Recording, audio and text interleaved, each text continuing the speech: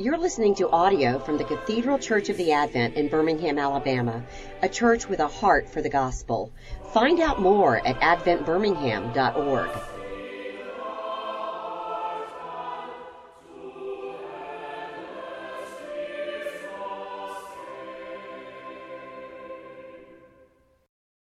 Let us pray.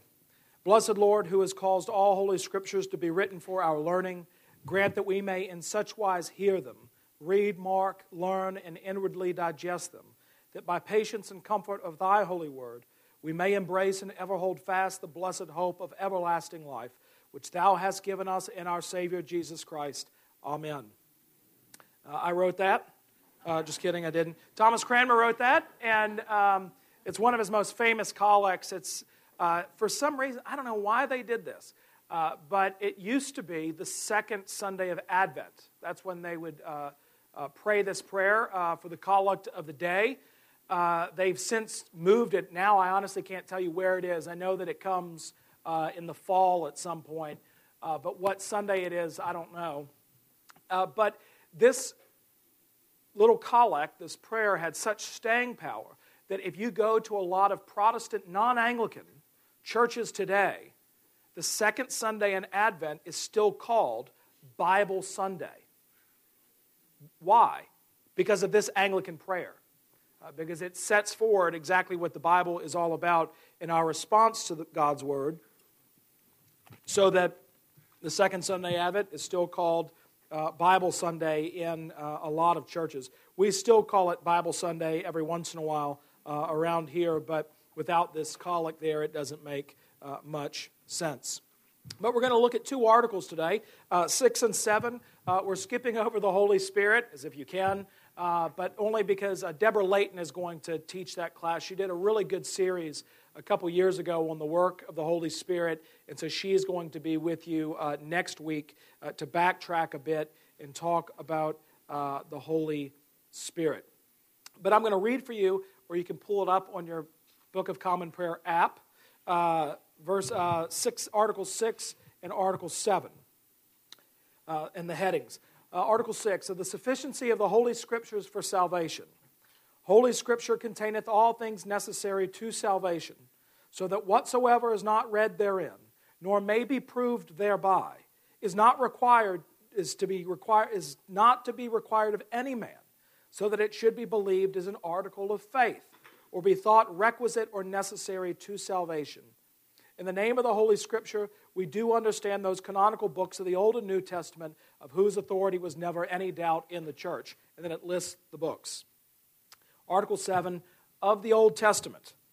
The Old Testament is not contrary to the New, for both in the Old and New Testament, everlasting life is offered to mankind by Christ, who is the only mediator between God and man, being both God and man.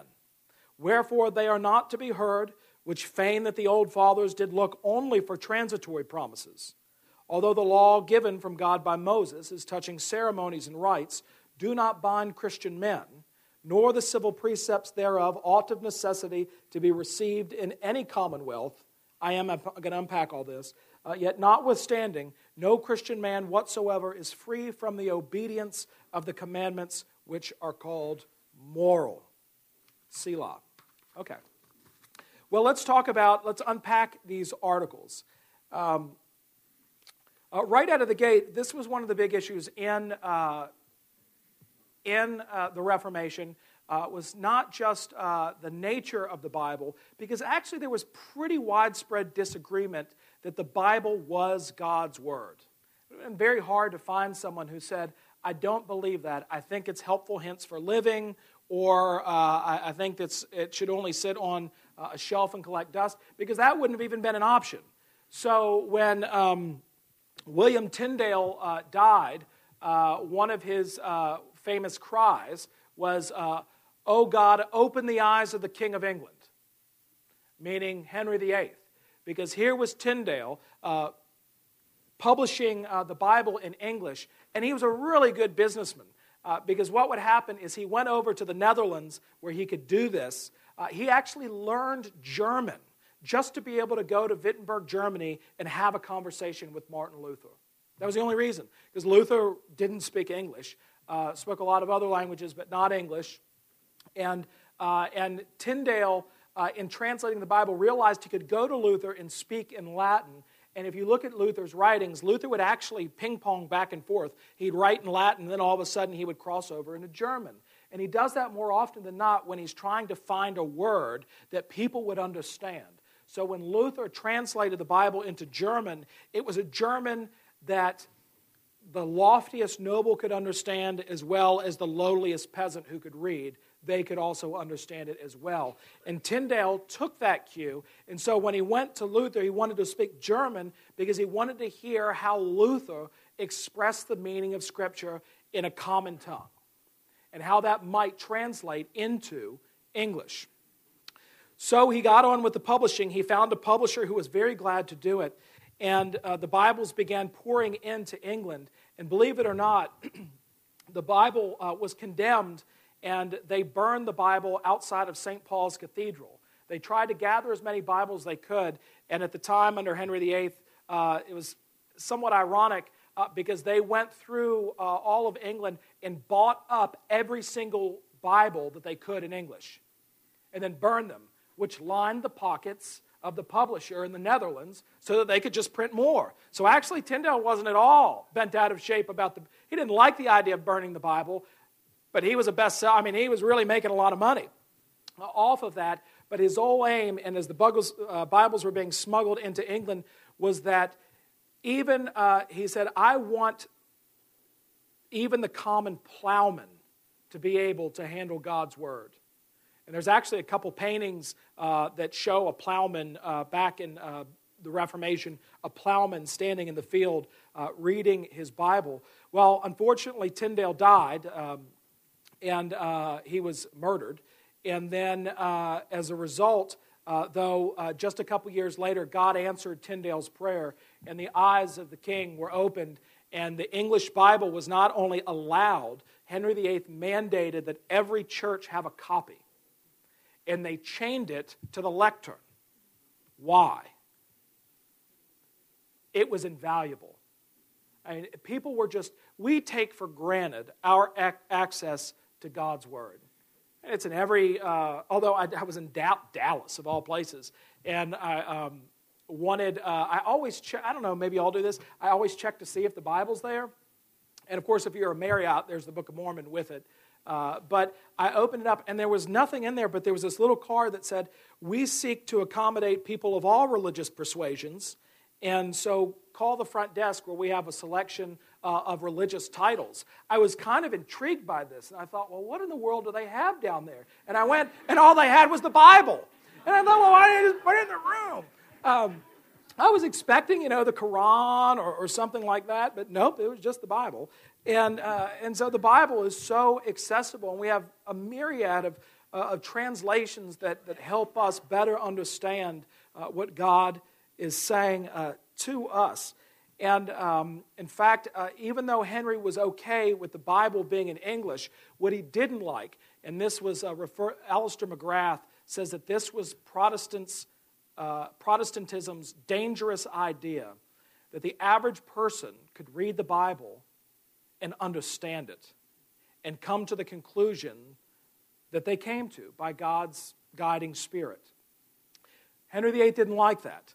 In fact, Henry VIII was down on anyone owning a private copy of the Bible to the extent that his entire household was banned.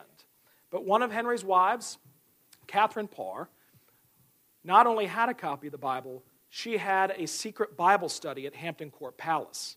And so it was said that they would have the Bible, and when someone would come in, they would cover it up with their knitting or quilting or whatever it was that they were doing. And when they left, they'd bring the Bible back out and they'd start reading it again. And Henry VIII is a complicated person, to say the least. I don't think that he's a positive witness for the Christian faith.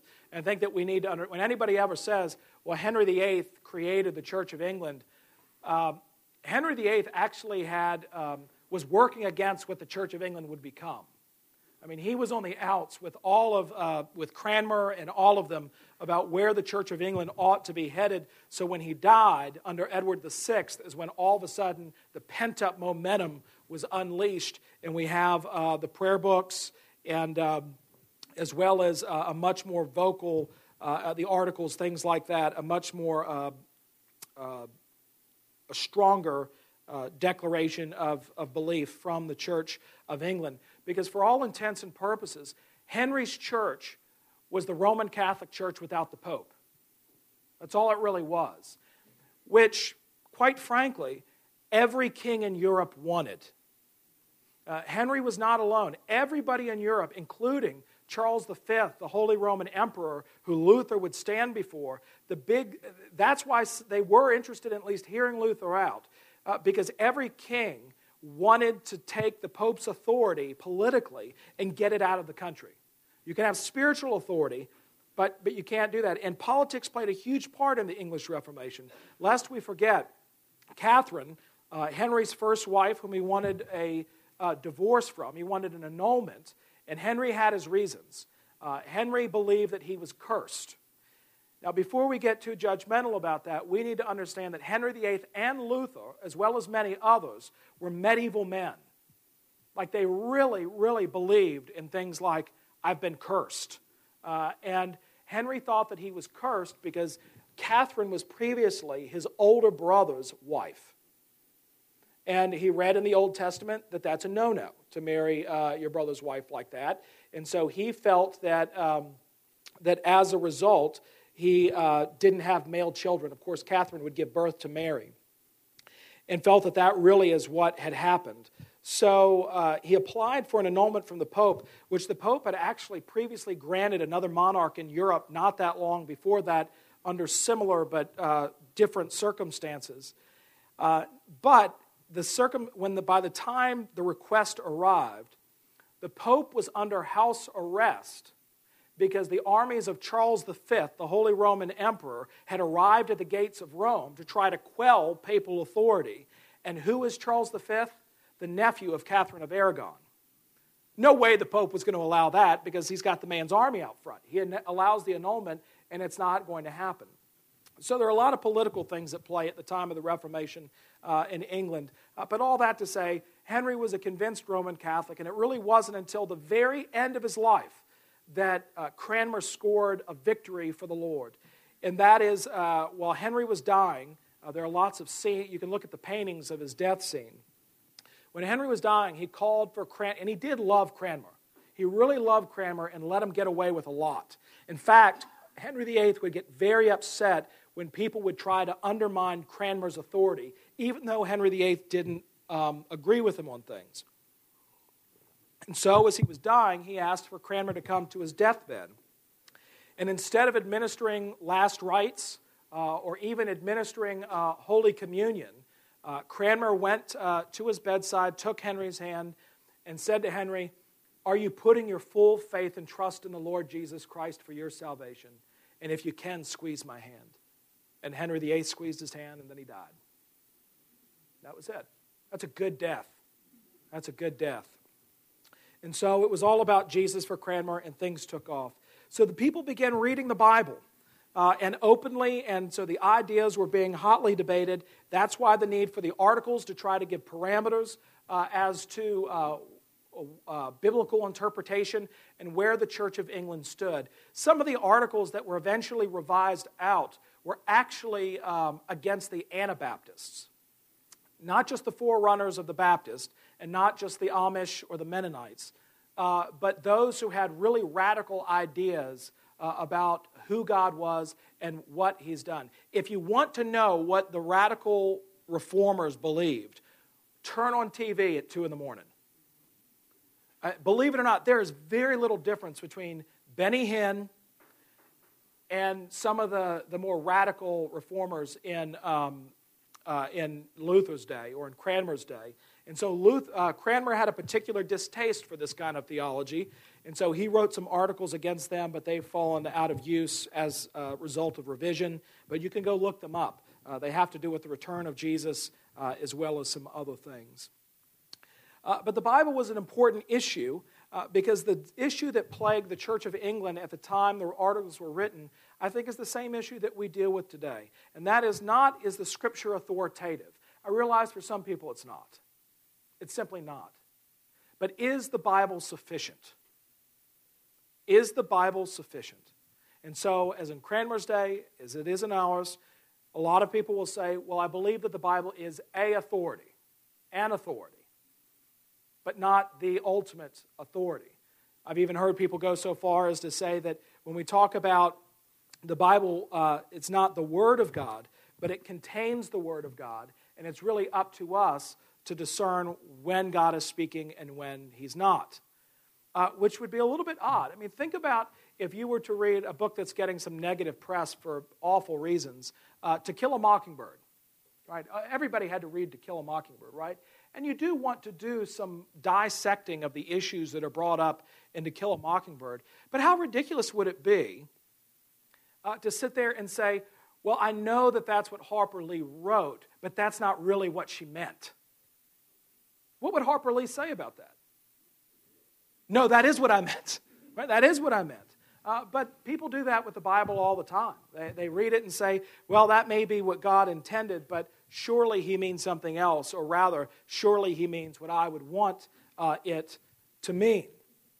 But the bigger issue that Cranmer wanted to show us was that Holy Scripture containeth all things necessary to salvation, which means if you read the Bible from cover to cover, you're going to find out what your problem is and what the solution is. You're going to find out that you're broken and sinful and that you're in need of a Savior, and that Savior's name is Jesus Christ. And He's reconciled you to God the Father by His death and His resurrection. And to enter into fellowship with God, you simply need put your faith, your trust, rely on Him, depend on Him, and you enjoy fellowship with God. And you're made a son of God, a daughter of God, and an heir of His eternal kingdom. That's what the Bible is all about.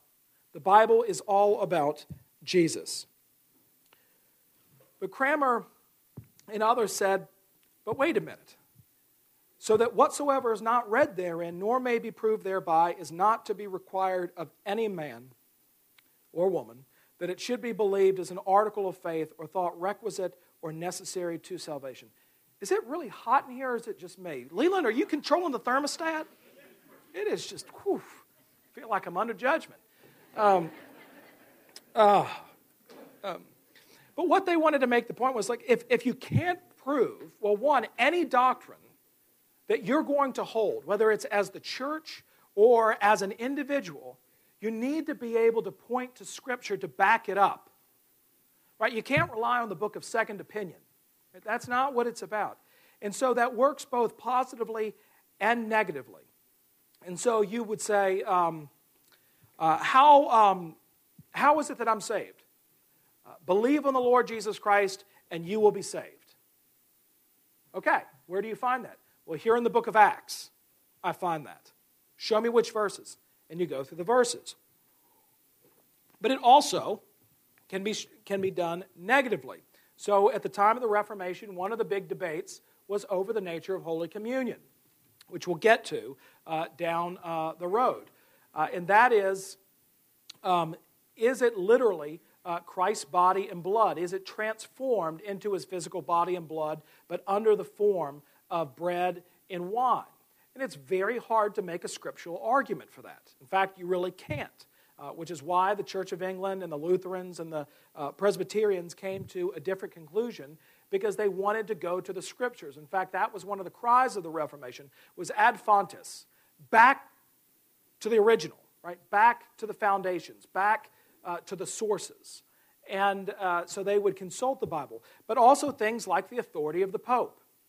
Where do we read in the Bible that a particular bishop in any particular city has any particular authority?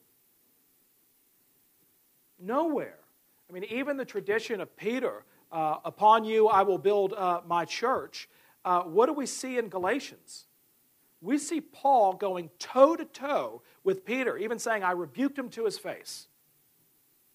Well, Roman Catholicism, you don't rebuke the Pope to his face. I'm sure you do it behind his back, but you wouldn't do it to his face.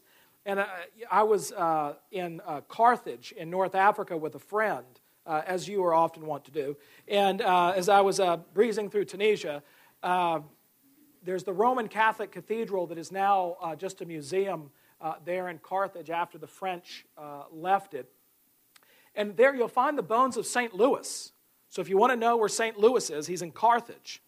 Just as an aside, fun little story, St. Louis, one of the Louis of France, I forget which number he is, 9? Very good. Carol, extra wafer for you. All right. Louis IX made a promise that he would never go on to get his release from his Muslim captors. He said, I'll never go on crusade again. But he did it. He went on crusade again. And so when he got caught, they said, okay, you're going to stay here in Carthage with us. And so when he died there, and he had a nice existence there, so it wasn't all bad. And then they buried him there. But so there's St. Louis in this box in Carthage. And then you look up, and painted around this huge cathedral, it says, in Latin, a quote that was attributed, I think, to either Augustine or Athanasius or someone like that. And it said, surely next to the See of Rome, Carthage is the greatest. Really? Right. Well, where's the Bishop of Carthage now? Nowhere. There is no church see there. And so what the Reformers saw is that there were just all these layers of tradition that had been built up on one another that actually we needed to open up our Bibles and at least measure those things that we have declared as a necessity of belief up against the Bible. And if they didn't, then quite frankly, there were some things that you had the freedom to believe if you wanted to. You had a freedom of conscience. So, right now in Anglicanism, we're having this big debate over the issue of authority and whether or not we ought to have not a pope, but sort of a group of people that might be kind of popish together to appeal to for things. And I think that people of conscience on either side of it, I frankly am against that. But that you can make an argument either way. But you can't say that the Bible says, and you can't force people to believe such things. And in the same way, one of the things that broke down at the time of the Reformation, John Hooper was a wonderful reformer. He was burned at the stake by Mary and was a gigantic pain in the neck, seconded only by John Knox. John Knox, you may or may not know this, was offered a bishopric in the Church of England. He was supposed to have been a bishop in the Church of England, and he turned down multiple bishoprics. And do you know why? He refused to wear the vestments of a bishop. Not cope and mitre. That went. The last Archbishop of Canterbury to wear a cope and mitre until the 1920s was Cranmer. And then from the right at the start of the Reformation, when Cranmer discarded his, it wasn't until Cosmo Lang in the 1920s put a mitre on. And he was the first Archbishop of Canterbury to do so for a very, very long time. And if you've ever seen The King's Speech, you know the jerk Archbishop of Canterbury in that movie? That's Cosmo Lang. And that is he was a very difficult man, to say the least, and really thought he was a prince of the church. But I'm sure he was a good friend. So, trying to redeem him a little bit. But one of the great, it was one of the things that they fought about at the time of the Reformation with Knox and Hooper, although finally Hooper acquiesced and said, fine, I'll wear the rochet and shamir, which is like the real billowy thing with the ruffled cuffs that you see our bishop wear sometimes and this sort of long vest. He said, fine, I'll wear those. And that's because there was a breakdown in the Reformation, especially as it pertained to worship. You had the regulative principle and you had the normative principle. And the Anglicans said, look, if Scripture doesn't talk about it, then you have the freedom to do that. So the Scripture doesn't say whether or not you can wear these robes. And so we do believe that Scripture says you ought not to wear these robes because of what they represent. But these are fairly innocuous and simply are a symbol of office. Where those of a regulative nature said, unless Scripture says expressly that we are to do something, then we can't do it. So there are Protestant denominations that don't have or they don't have accompanied music, right? Because the Bible, it does say it in the Old Testament. The Bible also doesn't say you should have air conditioning, but nonetheless, which I wish we had some right now. It's just crazy. Right? If you were at the 9 and I pass out, somebody preach. Just preach what I preach. It's fine. And so if it's not in the Bible, people ought to be given the freedom to believe something so long as it doesn't contradict the Bible. Does that principle make sense? And that's where Anglicanism really came out, and that's what this article is saying. And then it goes on to say that here are the books that we understand as the Bible, whose authority was never any doubt in the church. And what that did was it removed Apocrypha, which are these extra books, which actually they said, look, you can read them for Christian edification. In the same way that, what Christian books have you read that you have found a real blessing? I don't know. Some of you might have read Mere Christianity or Knowing God by J.I. Packer or a little devotional that you might use on your bedside table. Those books should be read to your edification, but they're not the Bible. Right? They're not of the same nature as the Bible in the same way that the Apocrypha should be treated as well. And then the Reformer said, well, let's talk about a hermeneutic. How do you read the Old Testament? And this is hard for Christians. What do we make of the Old Testament? Well, we want to avoid it. It's the third rail. And for the same reason that they wanted to avoid it in Cranmer's day, which is, if you want to unpack all this, the idea that the God of the Old Testament is really mean and bad, and the God of the New Testament is loving and gracious and kind. And they say, no, no, no. The Old Testament is not contrary to the New, for both in the Old and New Testament, everlasting life is offered to mankind by Christ. One, it's interesting, isn't it, that they didn't say the Old and New Testaments. It's one testament to Jesus in two parts, Old and New.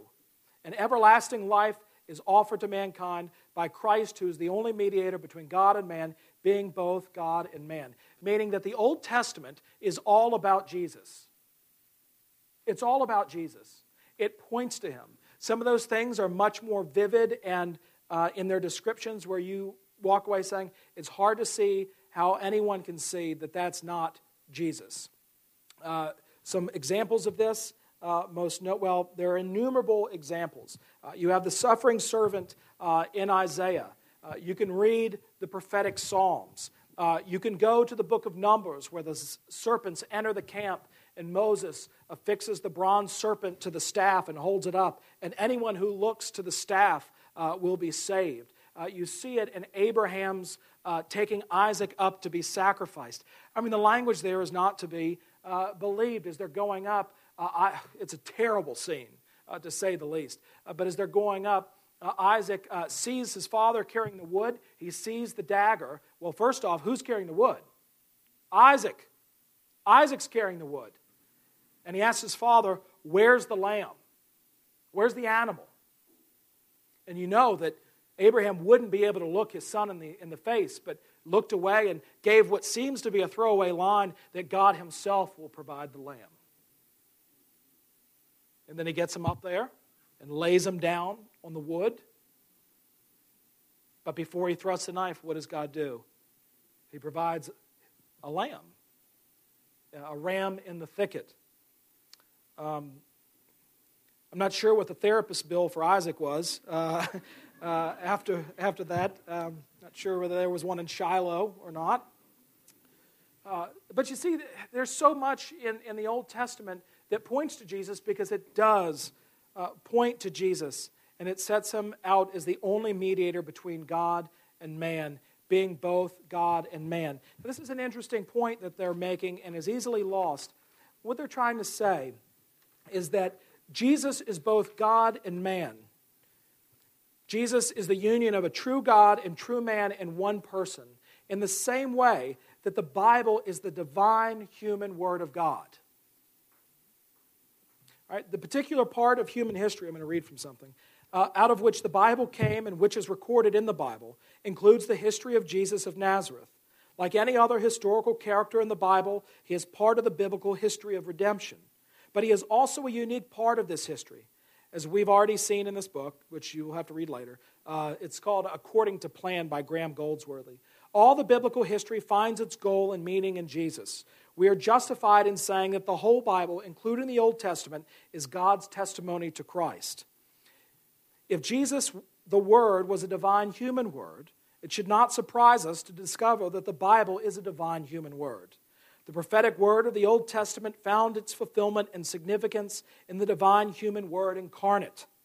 But the prophetic testimony itself was a testimony to the fact that the divine word came through the human prophets, so that what the prophet of God said as an oracle of the Lord was what God himself said. That the Bible is God's inspired testimony to the word of God, as it came through the prophets and through Jesus Christ, means that the Bible is itself the word of God.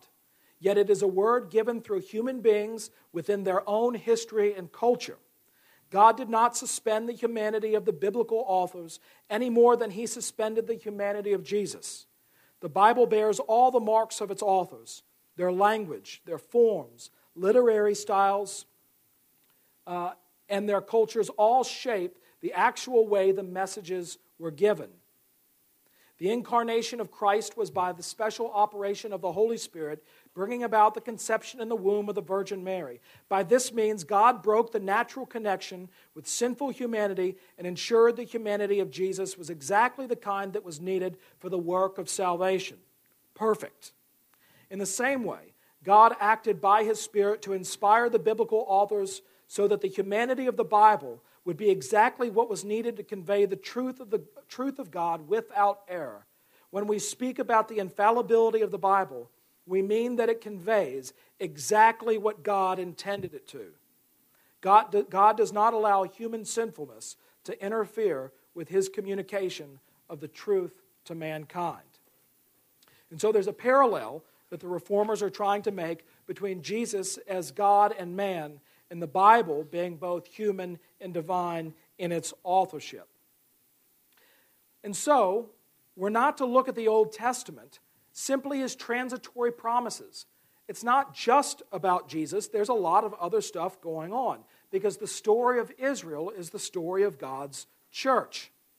Although what they do say, and this is a hermeneutic, a way of reading the Old Testament, and a question we get a lot. Okay, Andrew, well, you say, thou shalt not, or thou shalt, but what about wearing cotton polyester shirts, which the Bible seems to prohibit? Or, I saw you eat more oysters, so much so that the ocean called, they're running out, and I know that the Bible says you can't eat that. What do you do about that? Well, actually, the Reformers thought about those questions. And they said, law given from God by Moses as touching ceremonies and rites do not bind Christian men, nor the civil precepts thereof ought of necessity to be received in any commonwealth. Meaning, the deeds and punishments that God set out for the people of Israel are not necessarily translatable to us or to anybody in their day and age. Why is that? Well, when you look at the ceremonial law, that's a little bit easier to talk about. Why? Because the ceremonial law is fulfilled by who? Jesus. It's fulfilled by Jesus. And so even the destruction of the temple, where is our temple? In heaven. Jesus is our temple. So when we get to the end of days in Revelation, we're going to look around for God's temple. There is no temple in the book of Revelation. And God's glory, I didn't mention this morning in the sermon, but God's glory so radiates that you don't need the sun or the moon. God's glory is lighting his city that we will then dwell in. So the ceremonial law has been fulfilled and the ritual has been fulfilled so that that's no longer necessary. Now that was not just a biblical hermeneutic looking back at the Old Testament for people to say, well, that's why we no longer sacrifice goats and sheep. That was also to say, this is why we have a different idea of what church is and what church is for and what clergy are and what clergy do than the Roman Catholic Church. So still to this day, when an Anglican minister, if you were at Mike Weeks' ordination, when an Anglican minister is ordained, what are they handed? A Bible. And they're told to take this Bible as a sign of the authority for you to administer God's word and his holy sacraments. Right? This is our authority right here. We're under it, not over it. In the Roman Catholic Church, still to this day, there's a difference in understanding. When a Roman Catholic priest is ordained, they're handed what? A paten and a chalice, right? A plate and a cup. And they're told, take these as signs of your authority to offer up sacrifices for both the living and the dead. But that's their job. Right? That's their job. In fact, Henry VIII, before he died, he left in his will that he wanted a mass said for the repose of his soul every single day in perpetuity at Notre Dame Cathedral in Paris. And so Henry VIII died in what, 1547? 1547. And those masses were said every single day until the 1780s. And they didn't come to an end because they said, I think we've done it long enough. They came to an end because of the French Revolution. The money was still there. That's how much was left to Notre Dame Cathedral for the repose of Henry VIII's soul, because of the belief that Jesus really is sacrifice, or even his sacrifice being represented on the communion table, or as they would call it, an altar, was actually efficacious as a satisfaction for sins. And the Reformers said, that's not true. We're certainly not saying that the bread and the wine are just, small cocktails and skimpy hors d'oeuvres. But what we are saying is that they're pledges and reminders and tokens of God's goodness toward us through the once and for all sacrifice on the cross of Jesus Christ. But going further, what does bind people? What is bound? Those laws and those commandments which are called moral. And so, 10 commandments. Anybody want to argue that they're not still in effect, regardless of how we live our lives? Right? Like, nobody's sitting around saying, maybe we should rethink the whole thou shalt not kill thing, or whatever one that might be up for grabs. No, the Reformer said that those things which are called moral are actually not just given to the people of Israel, but they're given to the whole world. They're code of conduct for the whole world. Those ceremonials and those ritual things like shellfish, those were given particularly for the people of Israel for one very specific purpose, and that was to set them apart and make them different.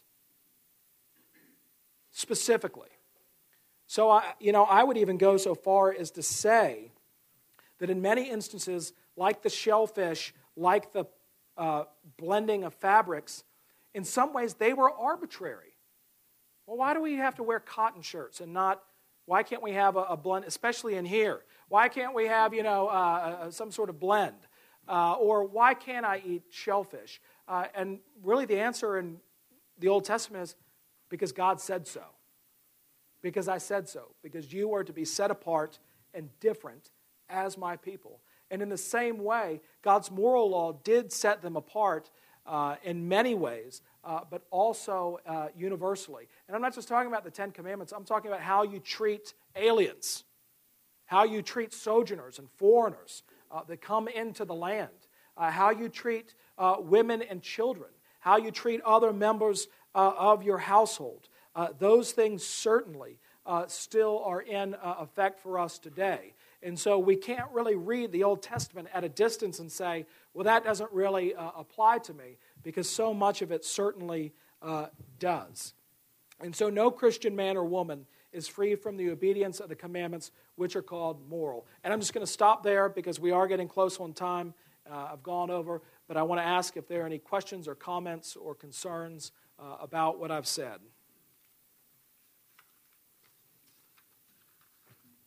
Nobody has any question about the Bible, like I had a conversation with somebody, or I've got a friend who, but you're talking about yourself. Just kidding. Yes, Mary.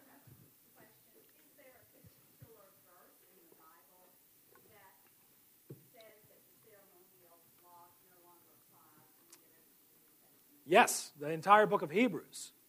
I mean, yeah, I would go to Hebrews, and then I would also talk, Jesus' own declaration that tear this temple down in 3 days, and I will rebuild it, talking about the lack of necessity for the temple.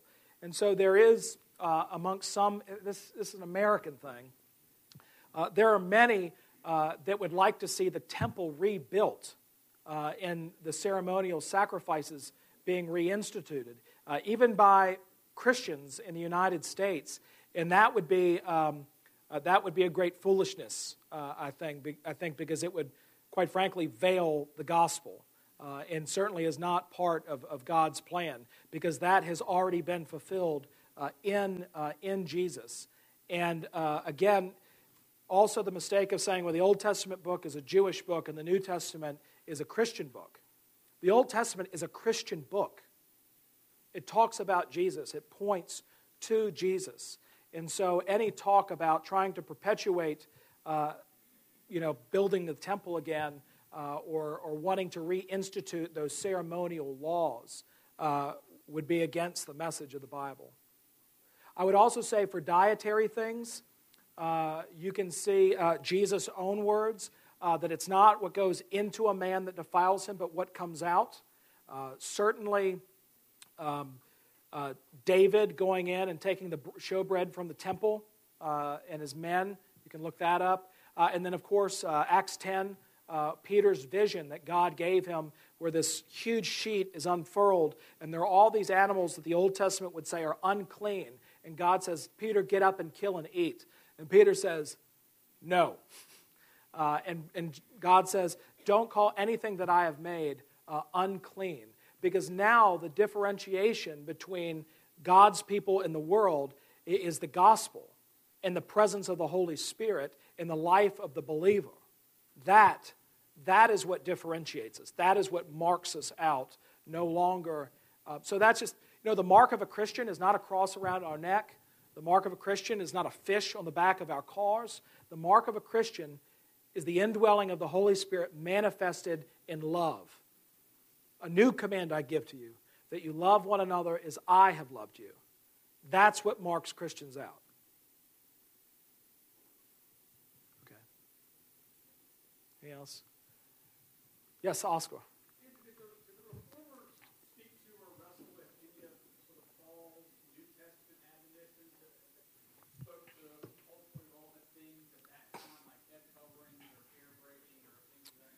Yeah, I mean, there is a place for interpretation, and we do need to look closely at whether or not we're talking about cultural context. So, for instance, you're looking at the Corinthian church, which ought to get a lot of exposure, where Paul says women ought not to wear certain jewelry nor braid their hair. Now, is that a prohibition against jewelry and the braiding of hair? Well, let's look at the cultural context. Who braided their hair in Corinth? Prostitutes, right? So the prohibition there was you should dress with modesty. SEC girls at tailgates, right? That is what the Bible is saying. So it's not. So you can't just like walk out with this short skirt and say, "But my hair's not braided. I fulfill the law." Like in fact, you've wrecked right through it. I'm going to hammer on that thing and until I see absolutely nothing happen. So yes, the reformers struggle with it, and we struggle with it. And what I hope is that we continue to struggle with it, because so often people get to the hard parts of the Bible and they just skip over them, rather than actually praying and engaging and asking the hard questions. Or you just, I think what a lot of mainline denominations have done is they've just simply looked the other direction. They've said, well, I know it says that, but we're just going to keep on going the direction that we're going. And that is a fatal mistake because it absolutely destroys the witness of the gospel in the world and rightfully gets us designated as hypocrites. And so, yeah, that means that we have to struggle with parts of the Bible that are really hard. I mean, the parts that all apply to me are the ones I want to change, Right? I don't like it. I don't like it. And yet I do like it. I realize that that's God's will for my life, and if I believe that He is who He said He is, and that He really does have a plan for my life, then my response is not to argue with Him or to tell Harper Lee what she really meant, but actually is to submit myself and do my best to live into what He's commanding. And that a witness to the world. See how they love one another. So much of the book of Acts said that those who saw what was happening in the church, they were provoked to jealousy. And said, how do I get in on this? All right, go in peace to love and serve the Lord.